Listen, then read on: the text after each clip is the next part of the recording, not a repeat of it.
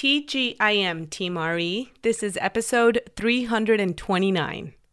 I've started to notice that expectations, when you put expectations on things, you're kind of putting a time limit on things, or you're trying to predict how something will turn out or how someone will react. So I've tried to do my best to limit my expectations and just do what I can, with the time that I have in each day, and not put so many expectations on things anymore. Life is always working in your favor.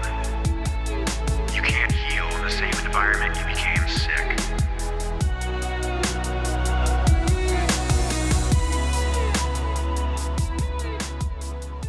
Welcome to the Recovery Elevator podcast. My name is Odette Kressler. Thank you so much for joining us. On today's podcast, we've got Dane. Dane took his last drink October 11th, 2020. He is from Washington State, and he is 32 years old. Friendly reminder that Season 2 of the Recovery Elevator podcast is winding down, and Season 3 is starting on Monday, June 21st. And we don't want to give away what we have in store for Season 3, but just so you know, we are continuously working towards having fun, staying authentic, and helping people along the way. Thank you once again to everyone that supported us and me during Season 2. This has been an amazing experience, and I feel extremely grateful I get to do this. Alrighty, let's work on finding your better you. I heard something that made me perk up my ears a few days ago. I heard it from a fitness instructor. Fine, I'll say it. I heard it while I was riding my beloved Peleton. We were getting to a tough part of a workout when the instructor said something along the lines of, "All right, everyone, I know you're getting tired and I know we've done a lot of work so far, so let's make sure we all reach into our arsenal of whys and keep going." Arsenal of whys. That made me think of Simon Sinek's book called Start With Why. In this book, Simon expresses the importance of having a why. It's a business book that breaks down why some businesses thrive while others don't. It comes down to making sure that every business has a clear why that is always present. I remember when I was working on my post-treatment plan at rehab. A therapist let me know that I had to make sure that I knew why I wanted to get better. Why was I putting myself through rehab? Why was I choosing to get better? Why? At that point in my life, I wanted to start a family, and I knew that I had to get better if I wanted to do that. That pushed me. It made me follow a meal plan even on the days where I wanted to just rip it up and throw it in the trash. It made me grow grit during the struggle of recovering my relationship with food. So I love adopting this concept of finding your why to all aspects of recovery. Simon Sinek says, "There are only two ways to influence human behavior. You can manipulate it or you can inspire it." In other words, and this isn't Simon speaking, this is just me, actions can be driven by fear, as he calls it here, manipulation, or they can be driven by love, inspiration. Okay, this is back to him. He says, "Very few people or companies can clearly articulate why they do what they do. By why, I mean your purpose, cause, or belief.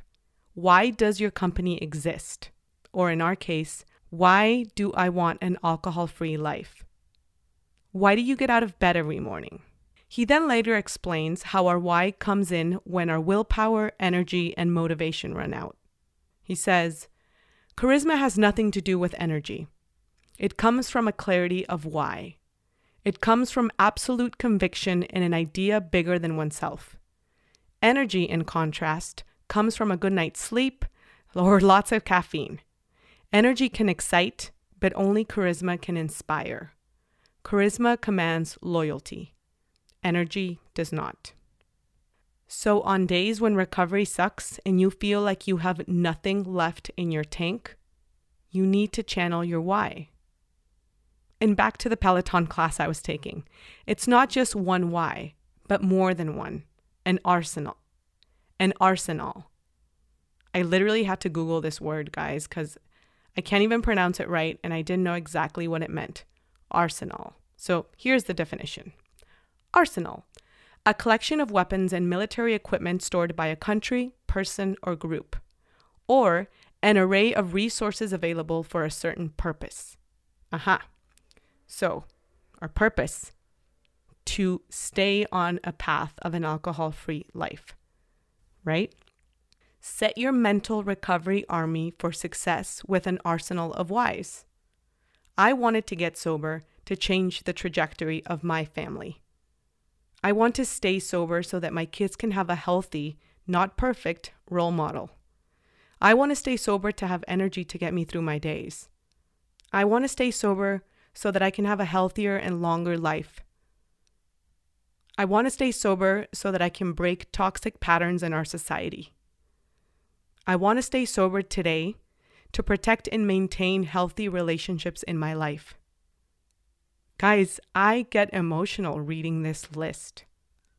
We need this so that we can pull from it when we need it, so that we can pull from it on the hard days, because we will have hard days. I read this meme the other day. It said, hard days are part of a good life. We all have days where we want to give up. And that, my friends, is when you're going to go and dig into that arsenal of whys. All right. Eso es todo. And before we hear from Dane, let's hear from my favorite resource on this journey, Cafe. For years, I tried to control my drinking on my own, but I always felt alone and like I needed something else. When I discovered Cafe RE, I realized there were so many people just like me looking for a better life. Cafe RE is a private, unsearchable Facebook group that provides 24/7 access to a community of people whose goal it is to live a life without alcohol. In Cafe RE, you'll find authentic connection, love, and encouragement. With supportive and educational webinars hosted throughout the week, there are plenty of opportunities to connect with others on the same path. Cafe RE is a place where we grow and learn together. And with golden rule number 22, we have a lot of fun while doing it. For just $24 a month, you'll have access to the community, all of our online webinars, the opportunity to attend in-person meetups, get discounts on sober travel trips, and get assigned an accountability partner. 10% of monthly membership even goes towards our service project, where we partner with nonprofits to help those affected by addiction. Head over to recoveryelevator.com and use the promotional code OPPORTUNITY to waive the setup fee. Again, use a promo code OPPORTUNITY to waive the setup fee. We hope to see you there. Dane, welcome to the show. How are you today?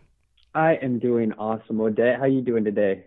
I'm doing really well. We are recording on a Friday, and I've had a long work week, so I am ready. Yes, I'm with you there. And let's get right to it, Dane. When was the last time you had a drink? The last time that I had a drink was actually back in October 11th of 2020.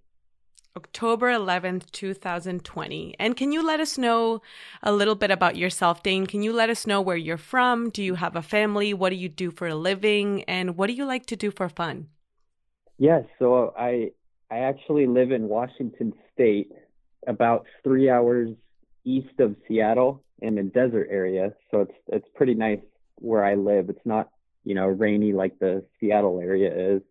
And then, so what I do right now is I'm a buy and hold real estate investor. So I like to buy, duplexes or triplexes and then fix them up and keep them as rentals. And I also work out at our Hanford site, which is our nuclear site here in town, for a subcontractor for DOE. And I'm doing the janitorial work out there. And so that's a 4-10 schedule. So I just work Monday through Thursday and then can work on my properties over the weekend. I'm 32 years old and I'm not married right now, but I do have a son on the way who should be due in June, either 20th through the 29th, somewhere at the end of June. So congrats! Definitely excited. Thank you. Nervous and excited for that. That's for sure. It's going to be a wild ride. It's going to be so much fun. Yes. And I was an only child, and since I'm a boy, I kind of know what to expect with that. So I'm just going to make it as fun as possible. And what do you like to do for fun, Dane? So for fun, traveling has always been my number one. And so that's just going to different places to figure out the cultures and the history and then the type of food they love to eat there. That's definitely at the top of my list. And then kind of for my day-to-day stuff, I love to do CrossFit and yoga, and then being on the river as much as possible, boating, and then meditation. I'm trying to get back into it and make it a regular habit. That's amazing. I know we all miss traveling, and I love that you said that you just really like exploring other cultures. It's really nice when we kind of get out of our own little world and understand somebody else's. So hopefully we'll all be back to traveling at some point, sooner than later. Yes, that's exactly what I'm looking forward to. Thank you so much, Dane. And give listeners some background on your history with alcohol. When did you start drinking? When did you realize alcohol wasn't serving your life? And yeah, just tell us your story. So I started drinking alcohol when I was probably a sophomore in high school. I just remember the first time I drank was with a buddy, and we drank, almost a fifth, and we felt really good. It didn't necessarily make us black out or do anything dumb. We just kind of enjoyed the feeling of it, and then moved on from there, and never really started drinking too much until the next year, junior year, where beer was the drink of choice, and it was always beer pong or parties. I kind of had a lot of house parties growing up through high school, and nothing ever really happened until I got to college, where you were mixing a lot of beer with hard alcohol, and I just started to notice things going downhill there. And it's kind of where I had a rock bottom moment, if you don't mind me going there first. No, of course. Or did you want to ask that later? No, of course. Go ahead. Okay, so basically I was in a fraternity while I was at college, and I had a lot to drink during the day, and I decided to drive back to my house, which was a couple hours away from my college, that night. And I got in a car accident where it was a rollover accident, and a truck driver actually had already called 911, and so I was airlifted to a nearby hospital, but they couldn't do anything for the severity of the accident, so they took me to OHSU, which is in Portland, Oregon. And from there, I was in the hospital for 30 days, and I had what was called a degloving accident on my left arm. And so it just basically takes your skin and then peels it over itself. And so it's kind of something from a horror movie. The pictures that I have of it. Yeah, but then I decided once I, got better after about a year of healing, I wanted to go back to college and get my degree just to show I can do that. So I went back, and the first 2 months I actually didn't drink. I was still kind of on some pain pills and just, enjoyed myself not drinking. But as we all know, you kind of steadily get back into it, and it actually becomes worse. And I noticed after that accident, I couldn't handle my alcohol anymore. I was someone who was drinking, 10 to 20 drinks at a time, and it was usually on the weekends with friends, and I couldn't do that anymore. And so I started to have blackouts, and obviously you don't remember what you do during blackouts, and it just went downhill from there. When you had your accident, which I'm sorry, I mean, that does sound straight out of a horror movie. And when that happened and you had a car wreck, you were drinking and driving, were you at that point in your own mind questioning your relationship with alcohol? Or did you think, it was just a dumb, drunken party night, the way that I'm sure you were surrounded by these parties all the time? I feel like they're part of the college experience. So were you just questioning your consumption, or did you just think you just made the wrong call and you were irresponsible and that was the consequence? I kind of had a bunch of things going through my head. One was, that was a dumb mistake, and I hadn't really drank any more than usual. So it was just something I shouldn't have done. But then there's obviously because I was taking psychology at the time as well, I started to look at it and said, okay, so this is the moment where everybody looks at drinking and say, okay, you have a problem that's definitely not serving you in your life, so you need to stop. Well, as I kind of kept going through college and was with the people I was with, it just kind of, you get back into it and you feel like, okay, this is normal. This is what everybody does. And so I was always struggling with that. The years after college I knew I should quit drinking, but I would kind of moderate it and just save it for the weekends, and then would binge on the weekends and think, okay, that's just normal. That's how, I'll get through life because everybody else is doing it that way. Yeah, that makes sense. And we do tend to surround ourselves by people who are doing very similar behaviors, and that just kind of prolongs our own denial. But I'm just always curious to hear kind of like when that thought process started kicking in of questioning, like, ooh, I wonder if I have a problem. So thanks for answering that. And what happened after college? So after college, I actually moved to the Seattle area because a lot of my friends lived there, and I wanted to get the larger city experience. But what I did notice was I would have those weekends where I would, binge with all my friends again. And then I would feel it for the next 2 to 3 days, the anxiety and, just being lethargic. And I started to distance myself. I moved to an outer city of Seattle, the Issaquah area. And I started to distance myself to where I wouldn't hang out with my friends anymore because I knew that I would drink a lot, and it just wouldn't take me down a good path. And I also started going home to visit the family more often, and finally realized with my real estate business that I wanted to pursue, plus not wanting to drink anymore, that moving home was my best option. And so that's what I did. And what ended up happening with your relationship with alcohol, or how did that start progressing more and more? I would still keep the drinking to the weekends for the most part, unless there was a huge event during the week. But I just realized that no matter what I did, a blackout would occur, and I would do something that's so out of character that I didn't really know the person that I was anymore. So when did you attempt to stop drinking, or what happened afterwards? Like, you knew you were having these blackouts, you knew you were saving yourself for the weekend and then binging, but then did you have another moment where you were like, shit, I gotta stop? Or how did you get here? Yeah.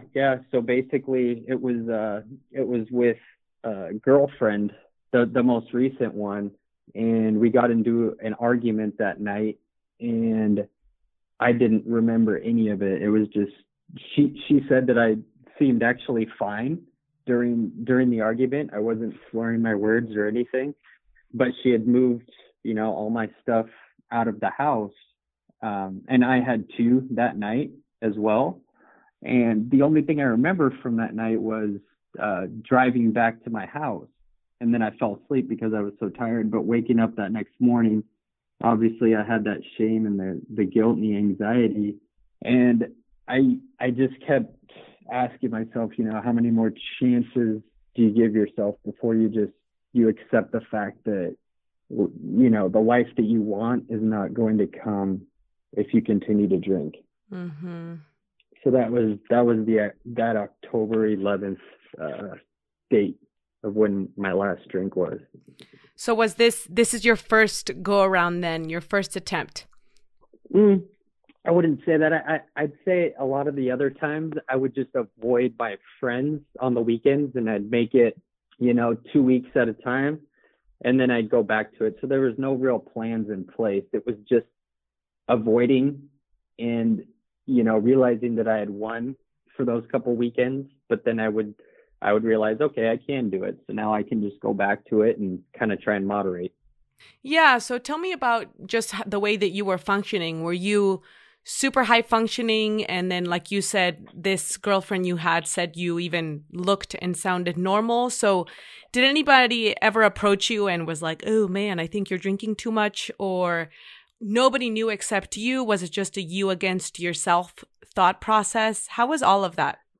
I think it was once that car accident happened, it kind of put a bullseye on me, because then all my friends, looked at me as I was a big time party person that, could handle his alcohol for the most part. But then when they saw that happen to me, they realized it could happen to anybody. But like I said, I think it put kind of me more on the map in terms of that was pretty much almost dying from a substance like alcohol. That means you have a problem. And so, yeah, there was people that would talk to me that would ask if I have ever thought about, quitting or trying to moderate, which obviously we know we can't do. What was your reaction when people would talk to you about that? It was more, I really, because I love psychology so much, I would want to get down to the depths of it and say, give me an example. What's a time, specifically? And a lot of times it would just be like, you drink 10 to 20 drinks, that right there is enough.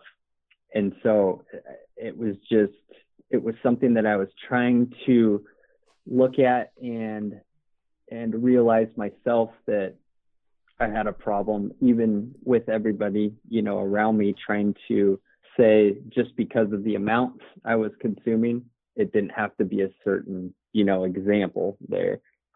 Yeah. And I feel like with the background that you're sharing that you had a lot of information that people maybe find themselves Googling or trying to find quick answers when they're wondering, but you were already exposed to a lot of information. So did you kind of already know that you would eventually have to quit? It was just a matter of time before you had to pull the plug?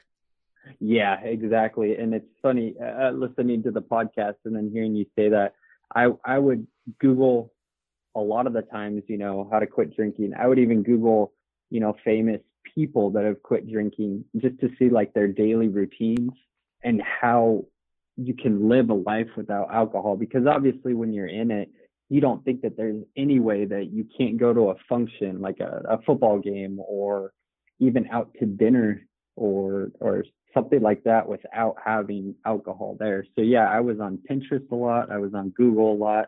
And this started, 5 years ago or so. So obviously I knew I wanted to stop. I just didn't know how. Yeah. And there is that inner kind of struggle of, even though you know that you're going to end up there is some resistance, or at least I'm speaking for myself. Did you feel any resistance? Like, I know it's going to happen, but I don't want to, it was just not being able to see things differently sometimes is paralyzing. Did that kind of happen to you? Oh, most definitely. Just because it was the hard thing to do, and a lot of times we don't want to do the hard thing, even though we know it's the best thing for us and for the future of our lives. And a lot of times we're living in the now, trying to get the most out of life in the moments that we're living. And just to see how backwards, people that are alcoholics think, we're thinking, if we're going to have our best life, there's got to be alcohol in it. But I've definitely started to realize I'm the happiest I've been in, since high school, probably, maybe even before that. I feel the best I've ever felt. And just the more tools and learning that we gained throughout, our journey of being sober, it just compounds and makes it that much better. I can never see going back to drinking right now. Yeah, once you know, it's hard to unknow. And that's why Paul always says that this podcast ruins drinking for people, because then it's just hard to pretend like you don't know things about you that you're like, oh no. But what happened on October 10th, Dane? What happened on the 10th? Did you kind of plan out your last drink? Was it an organic decision? No. Yeah, talk to me about those final days leading up to your date. Yeah, that was the date. Actually, my birthday is, September 30th. And so it was kind of about a week later or so. But what had happened was I had that argument with my girlfriend and I didn't even remember it. And, contact was cut off for a while until we tried to work through things. And just the not knowing what had happened or what I said or did, that was enough for me to finally be like, you know what, you've you've done so many things while you were drinking that when is the cutoff? Like when's the time that you're actually going to stop for good? And that was enough for me. Wow. That's powerful because you came to the realization on your own. And I mean, I'm certainly glad. And you said that you would Google and try to even understand how people did this. How do sober people even go through a day and what does their life look like? So what did you end up doing when you decided and you were in it? How were those first couple weeks, 30 days? So the next 3 days were the recuperation period, which is what I was used to after going on, a bender like that for a weekend and drinking. And so once I was finally clear-headed, I just kept doing what I was doing. I started to look up, people and how they live their day-to-day without the alcohol and what to do. And honestly, I don't know if it was that day or the day after, but I found Cafe RE and I started listening to it, and I could relate so much to you and Paul. And when he was talking about, the 15 to 20 drinks or whatever it was that he was consuming, I was like, God, I do the same thing. And just hearing everybody's story, just like I'm doing right now, was it was almost like a weight was lifted, because then you feel like you're not the only one that feels this way or does the things that they do when they're drinking, because you know that you're a good person. You keep beating yourself up over and over again each time you take that drink again. You realize, even though you are a good person, you're not showing your full and true character with that substance in your life. Yeah, and that shame definitely gets lifted when we hear our story and other people's stories, and also when we share our own. So, I mean, look at you now. You're now contributing, and I always love telling guests who join us that you never know whose life you're going to change. You never know if you're going to be that guy that somebody listens to and says, oh, I listened to this interview with a guy named Dane and his story sounded just like mine. And that's what, that's what gave me the courage. And then sometimes we become that tipping point for somebody else. So that's so cool to hear. And so you were listening to the podcast. Anything else you were doing? How are you getting over cravings and that cognitive dissonance of your mind? I'm assuming telling you, oh no, like we can probably just have one. And it's so bizarre to me how those thoughts creep in even after we've decided and felt consequences and have said no more. They always come back, especially in those early stages of sobriety. So how did you handle that?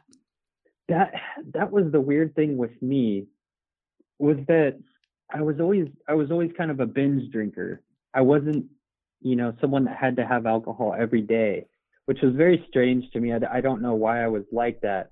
And so basically I just treated that first week as the recovery period, and then listening to as many of the podcasts as possible, and then getting back in and making sure that my workout routine and yoga routine, and then the way that I eat, is top priority. Even if it's all time consuming, knowing that that's the healthiest thing I can do for my body and my mind, I decide to make those, things that I'm going to do every day with no questions asked. And so that right there alone just helps to kind of keep you on the right track, knowing if you're doing the good things for your body and your mind, that no matter what else happens, you're on the right track. And as far as the cravings go, when I'm around it, there is so many times where I'm just like, God, a cold beer or even a shot would be awesome right now. But it's only when I'm in the actual experience. So if I'm out to a restaurant or, around family, at a gathering or with friends and everybody is drinking, it is kind of difficult sometimes. But I just kind of go back to the way that it'll make me feel and the possibilities of what I may do or say.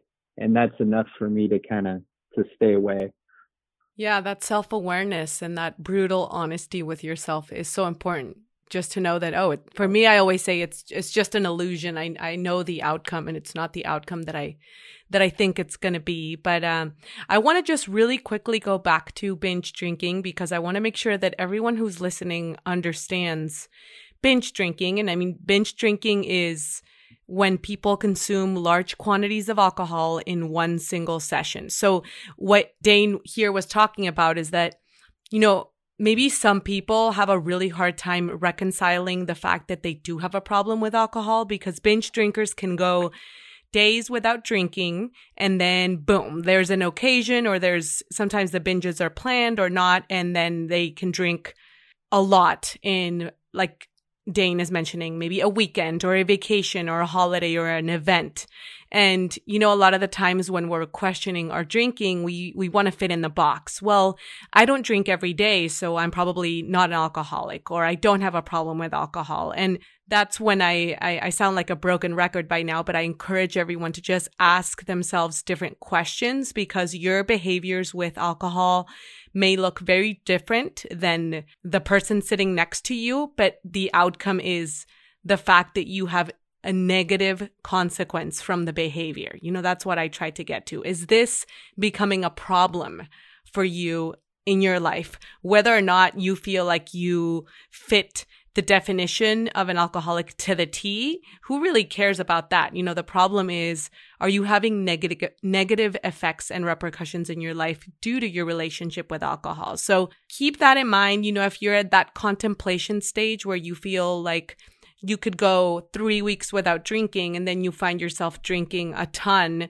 to 5 days out of the week, you could still have a problem with alcohol, So thank you for pointing that out, Dane, because I think a lot of people are hesitant to attempt quitting drinking because we do keep on justifying how we don't belong in this group of non-drinkers, right? Exactly. Yeah, that was actually what would go through my head a lot. I'm glad you brought that up. I would say I don't have a problem because I'm not a daily drinker like a lot of the people, out there. But then, like you said, negative consequences pretty much every time I drank. And so that right there should have been the red flag. And obviously it was a lot of the alcohol and the way that your mind shifts when you're drinking that much alcohol. It's going to keep you coming back for more, or try to keep you coming back for more. And so it's kind of just more of a defense mechanism, I think, that your mind's doing when you're consuming alcohol, instead of looking at the big picture and saying, yep, negative consequences every time. I do have a problem. So thanks for bringing that up. Yeah, thank you. And I think for many of us, our drinking behaviors and addiction is deeply linked to control. And I was a binge eater back when I was really struggling with my eating disorder. And I felt so in control, just making the decision of when I was going to choose to eat, when I wasn't going to choose to not eat. And obviously there was still a very large problem underneath all of that, but for some reason that made it feel like I was in charge, and it just made me prolong the time and prolong the decision to get help. So I do think those two are similar. So yeah, thank you, Dane. And tell me a little bit about community or talking to people about this, because we've talked about what was helping you, but we all know, and we always talk about this on the show, of the importance of having support and having community and having connection to other people. So where did you find this, or did you even figure out that it was a piece of the solution? What has community meant to you throughout this process?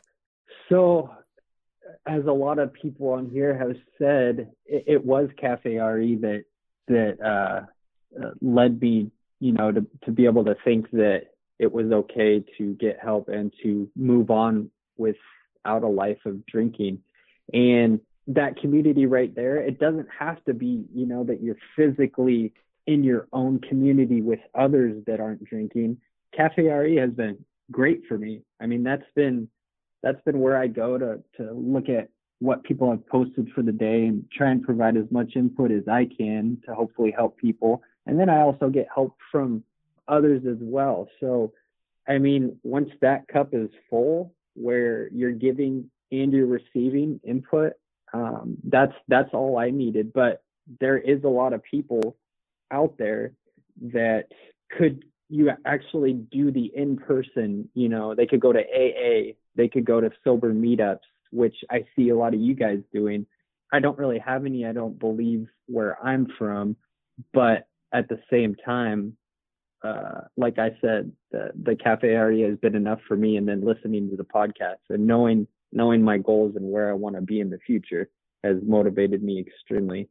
That's good to hear. And how have your relationships with people in your life changed in terms of talking about this? Were you easily able to burn the ships and tell people, I'm just not drinking anymore? I know your sober date is 2020, so we still aren't really back to normal. But how have those conversations been with the people around you and your loved ones? It's been great. I mean, I'm an open book and a very honest person, and that's what I expect from other people too. So I just let people know, either no, I'm not drinking tonight because that's the truth, or just no, I'm done drinking. I haven't drank in 153 days. I think that's what I'm at right now. So I just tell people that, and it's funny because going out with friends, they will actually ask me each time they see me, so how many days are you at? And so, I'll give them the update. And a lot of times these people are the ones that I, grew up drinking with. And so it's, that they're curious, and that everybody else out there has probably had that inkling or wondering in their head, if they can stop drinking too, because they'd probably see how it's affected their life as well. Yeah, it's crazy what sometimes our decision brings up in other people. So I'm also just really glad to hear that you are getting support from those friends. A lot of the times our drinking buddies or social circles of people that we used to be really close with, it just gets a little bit tricky because they were the people that we used to drink with. And sometimes it gets uncomfortable, or we phase out of some relationships, and that in itself is part of the journey. But I'm really glad to hear that you are getting people even ask you, like, what day are you on? And I think it matters, and it makes a difference, and that's accountability as well. So I'm glad that you've been sharing with people in your life as well. Yeah. And shout out to Paul for making the tracker that he has. That app has been awesome to be able to look at how much money I'm saving, calories, my days sober. So yeah, good job. Yeah, it's a good motivator.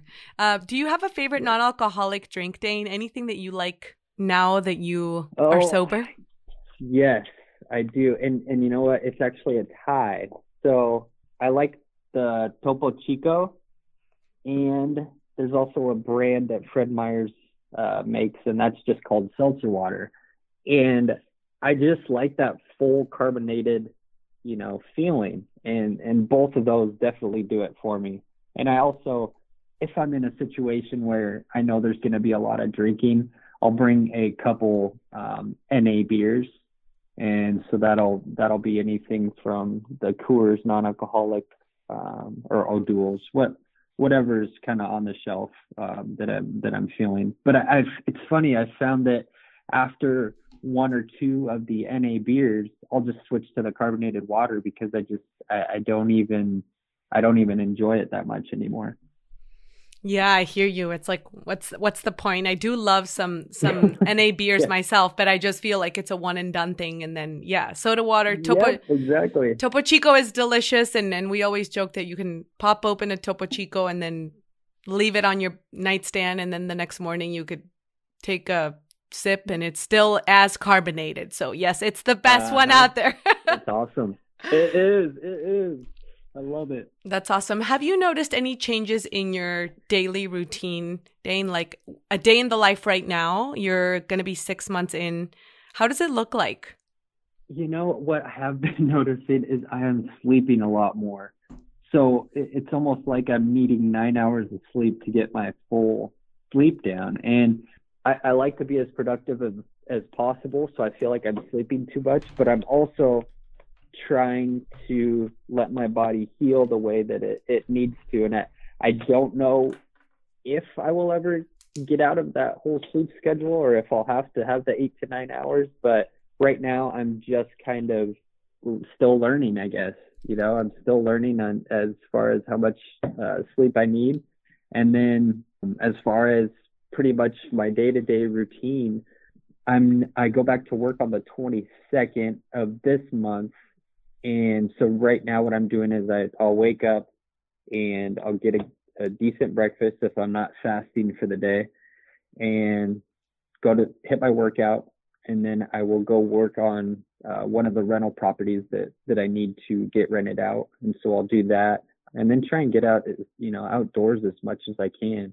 And so, like I said before, I take the exercise, whether that's yoga or CrossFit, and then trying to get back into meditation as well, whether that's just sitting for 10 minutes and just trying not to think about anything, or, actually getting into a deep meditation. And I find I do that best when I do yoga. So that's pretty much what I'm doing right now. And then add in, eating as healthy as possible. And that's my routine for now. Yeah, I'm glad you mentioned sleep because it does get so much better with time. And I'm glad you're giving yourself permission to heal and listen to your body, because I feel like our body was put on the back burner for so long. And I'm amazed because the body gets used to really shitty treatment. Just as it can get used to really good treatment, it can get used to really bad treatment. And I feel like that's the case for many of us when we were drinking. And now it's restoring itself. So right now it looks like 8 to 9 hours of sleep for you. It could look differently in 6 months, in a year, but I'm glad you're just kind of letting it do its thing and writing it out and not measuring your productivity levels, because it's probably, sleep that you're making up for, and it's good sleep. I always slept well, but when I was drinking, I wasn't sleeping deeply. I wasn't getting the rest that now I know this is good stuff. Yeah. And one thing I'll add to that too is just I've started to notice that expectations, when you put expectations on things, you're kind of putting a time limit on things, or you're trying to predict how something will turn out or how someone will react. So I've tried to do my best to limit my expectations and just do what I can, with the time that I have in each day. Not put so many expectations on things anymore. You know what? And that was a really nice, unexpected perk of this journey that I noticed as well. And the cool thing is that when you start giving yourself more grace and lowering those expectations, then it's basically the same outcome for how we relate ourselves to other people. So I noticed that I was being very, easy to judge, and I was easy to blame other people, easy to expect a lot and then have no grace if that expectation wasn't being met. And I feel like just in putting in the work for myself, I'm able to relate to other people in a much healthier way. So I was like, man, this just keeps getting better and better. The problems don't go away, but I feel like at least I can, communicate better and just try to be a better person. Yeah. And it also kind of lowers our stress levels as well. And then we got to realize that it is okay to love ourselves again and give ourselves the time to heal and rest that we need. Yeah, absolutely. All right, Dane. Well, we've reached the rapid fire round. And if you can answer these questions in 30 seconds or less, that would be fabuloso. Are you ready? I think so, yes. Okay. What is a light bulb moment that you've had during this journey? A light bulb moment I've had is that I feel the best that I have felt physically and mentally, and that's as far as I can remember. And so whenever I think about drinking, I go back to what's, true to myself, which is I've been wanting to feel this good physically and mentally, since I was a child. So what would be the point in going back to alcohol? What would you say to your younger self? What I would say to my younger self is I did have a great time drinking, but then what I would say to my younger self is go ahead and try that experiment if you'd like, but then ask yourself, at what cost are you willing to give up, your character or the goals that you have for alcohol? So if you can kind of experiment and be okay and not take it too far, then by all means go for it. But always have in the back of your mind what your true goals are for your life and your body and your health. What's your favorite ice cream flavor, Dane? Oh, by far, it's the Tonight Dough from Ben and Jerry's. So Because it's good. got peanut butter. Yeah, have you had it? I've had it. Peanut butter chunks. Doesn't it have some cookie Yeah, dough as cookie well? dough. Yeah, it's got everything in there. What parting piece of guidance can you give listeners who are thinking about ditching the booze? Don't feel like it has to be overnight, like right away. Like, yeah, you're going to feel shitty and you're going to have all these thoughts creep in. And the easiest thing to do is to go back to drinking because it'll take all that stuff away temporarily. But if you can just be your best self, which means you're going to put in the hard work to get over the drinking, and then you realize why you are actually drinking. If you can put in the work to get to that point, you'll be fine. But it's just getting through those hard times without the alcohol as the crutch that's the key. And before we depart, Dane, can you give listeners your own "you may have to say adios to booze" if line? Oh man, I was thinking a lot about this one. You may have to say adios to booze. It's not really a funny one, but it's if you're, you almost die, 3 times from a car accident and almost lose your arm, then you definitely should look at your life and ditch the booze. I'm so glad that you reached out. I'm so glad that you made it out from that accident and that you are living your best life now and that you continue to be surprised by sobriety. I know there's just the best to come still. So thank you so much, Dane, and thanks for sharing your story with us. Of course. And thank you for everything that you and Paul do, and even, the moderators that we have on Cafe RE and Team Blue. So I appreciate everything you guys do. Thank you. Enjoy your weekend, okay? Take care. Okay, bye, Odette. Bye. Very well, Team RE. That wraps up our interview for today. And before I say adios, of course, a challenge. Time to create and build your arsenal of whys. Grab your pen and paper and get a list going. Find all of the reasons as to why you want to stay committed to your decision to ditch the booze. Writing should give you clarity, inspiration, and focus. You should feel empowered every time you read that list, a reminder of your strength and your potential. Remember that you're not alone, and together is always better. Thank you for being a part of my own arsenal of whys. Recovery Elevator, this isn't a no to alcohol, but a yes to a better life. I love you guys. Get out of the story. Get out of the story and use the mind to locate the body. Move the energy inside by talking, walking, and most importantly, trusting that the body already knows how to do so. We cannot fight a drinking problem or an addiction because it's trying to tell us something and we must listen. It's nudging us in a certain direction. Listen to the heart and follow your gut intuition. This will never mislead you.